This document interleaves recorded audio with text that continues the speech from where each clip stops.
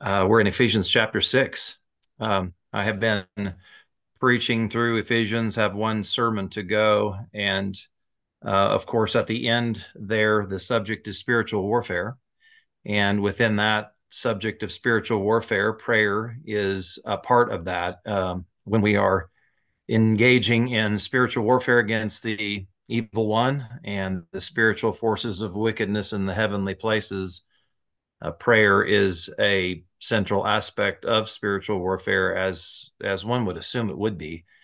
Um, and there are different aspects in which prayer is spiritual warfare when you think about it.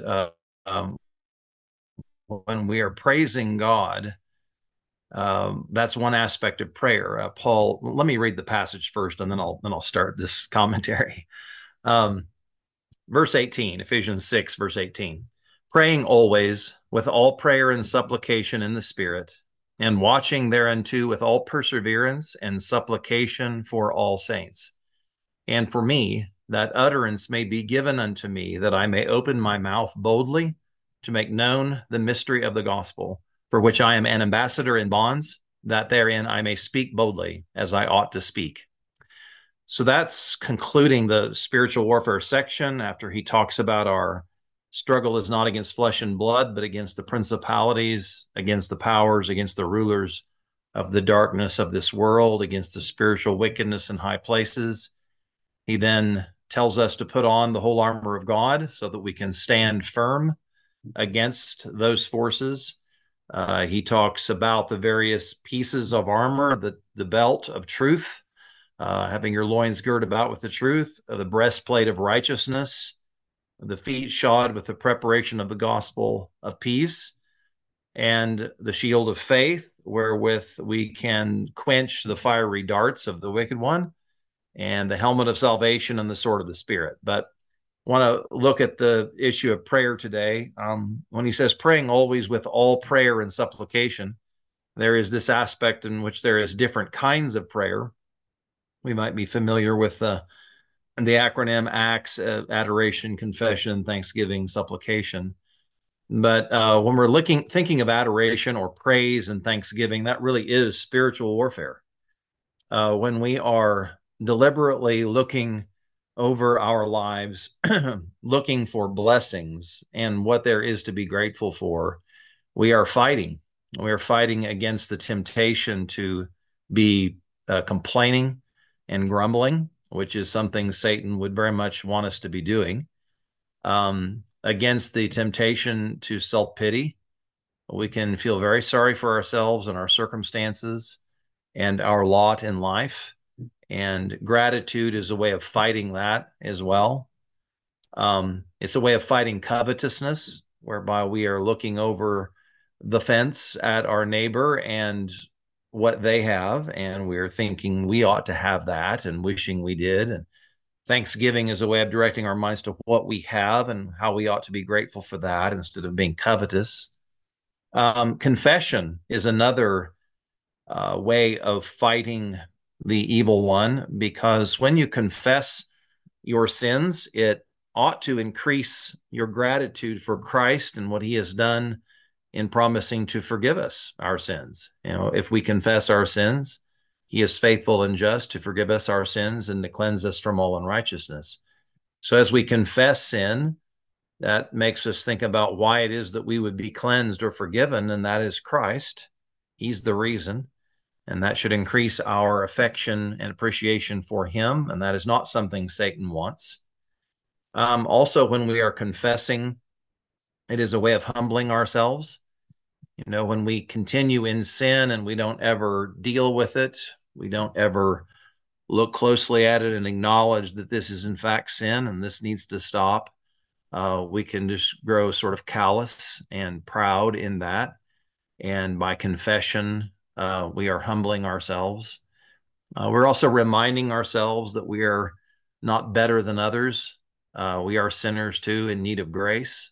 And so confession is an aspect of prayer that humbles ourselves and fights against the tendency to be arrogant and to judge others more harshly than we do ourselves. but there's also an aspect of, confession where we are just being honest and transparent before God. Um, and that is not something Satan wants us to be. He wants us to be self-deceiving, to lie to ourselves, and to come to God in a hypocritical way, like the Pharisee in the temple who was not dealing honestly with himself. And then, of course, supplication. We are calling down help from God when we are dealing with an enemy like this who is invisible and is full of rage against the church, who does not take vacations, who does not take time out, who doesn't raise the white flag and doesn't give up and doesn't surrender. We've got real problems. That's a formidable enemy. But fortunately, we have one who is higher than him and infinitely more powerful than him that we can call on. And so calling on God for help in this battle that we are in is essential, and God and his grace has opened up this line of communication to us to be able to ask him to help us. Paul says, with all perseverance and supplication for all saints. So not only do we pray for ourselves with respect to spiritual warfare, but we're praying for other Christians. In counting, I looked at this, and there was only one instance that I came up with directly where it's talking about praying for the lost, and that's in Romans chapter 10, verse 1, where Paul is praying for the salvation of unbelieving Jews. And so, of course, that's legitimate, and we all know that's legitimate. But when you really look at the prayers in the Bible, the ones that we have, most of them are for Christians. Most of them are for the saints. And of course, I'm sure you all know this. Saints is not some super Christian class of people that died, in the past that have been exalted by the Catholic Church, as mediators and people that intercede for us and that sort of thing. Saints just means holy ones, and it's a term for everyday, ordinary Christians. And but we're encouraged to pray for other Christians, for the saints. Pray for the people in your church. Pray for each other on this prayer call. Pray for other Christians that you know they need help. And if we don't pray for them, who will? If other Christians don't pray for us, who will pray for us? Unbelievers are not going to pray for us. That's the whole nature of being an unbeliever. We're going to have to pray for each other. And Paul exhorts us to doing that.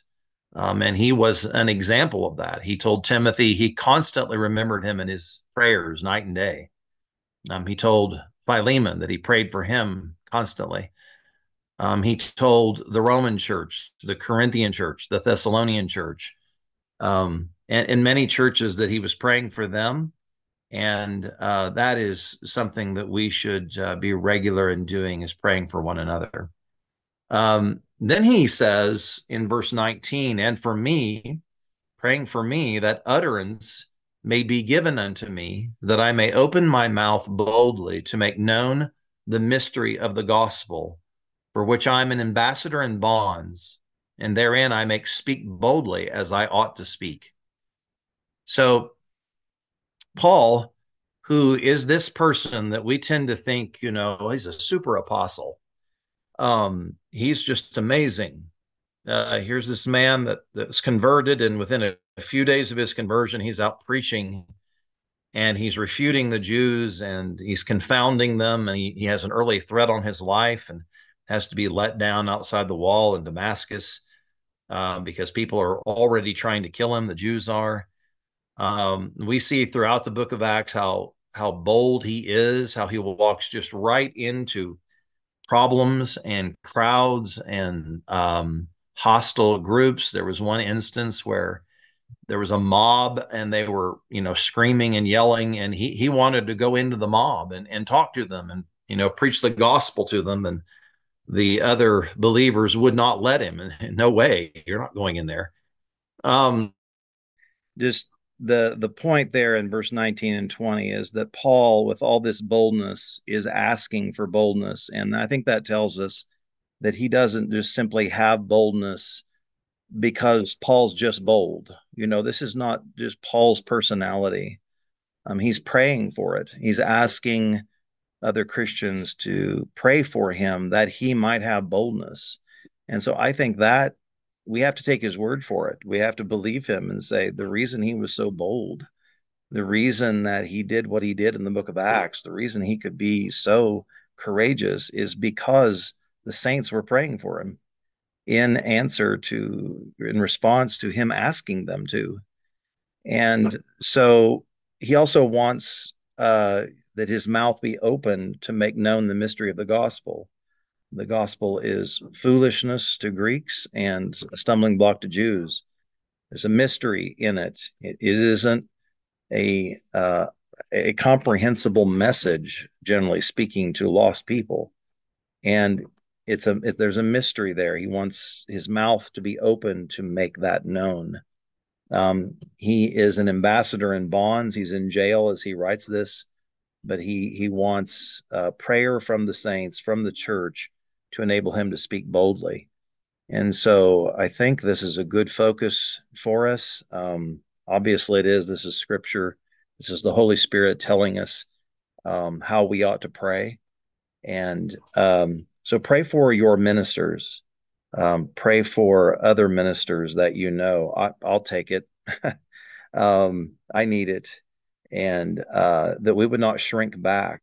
There's a lot of hostility to the Bible in general and to the gospel itself. And it's in our own frail self, we who preach could be very sheepish and nervous and not wanting to risk our lives. But that's not what we are to be. We are to be faithful and to be bold and to proclaim it no matter what the cost. And so we need boldness. So I will shamelessly ask for prayer, for boldness, and then also ask just to pray that you pray for others that you know, other preachers. We have other people on this call who also are tasked with preaching the word.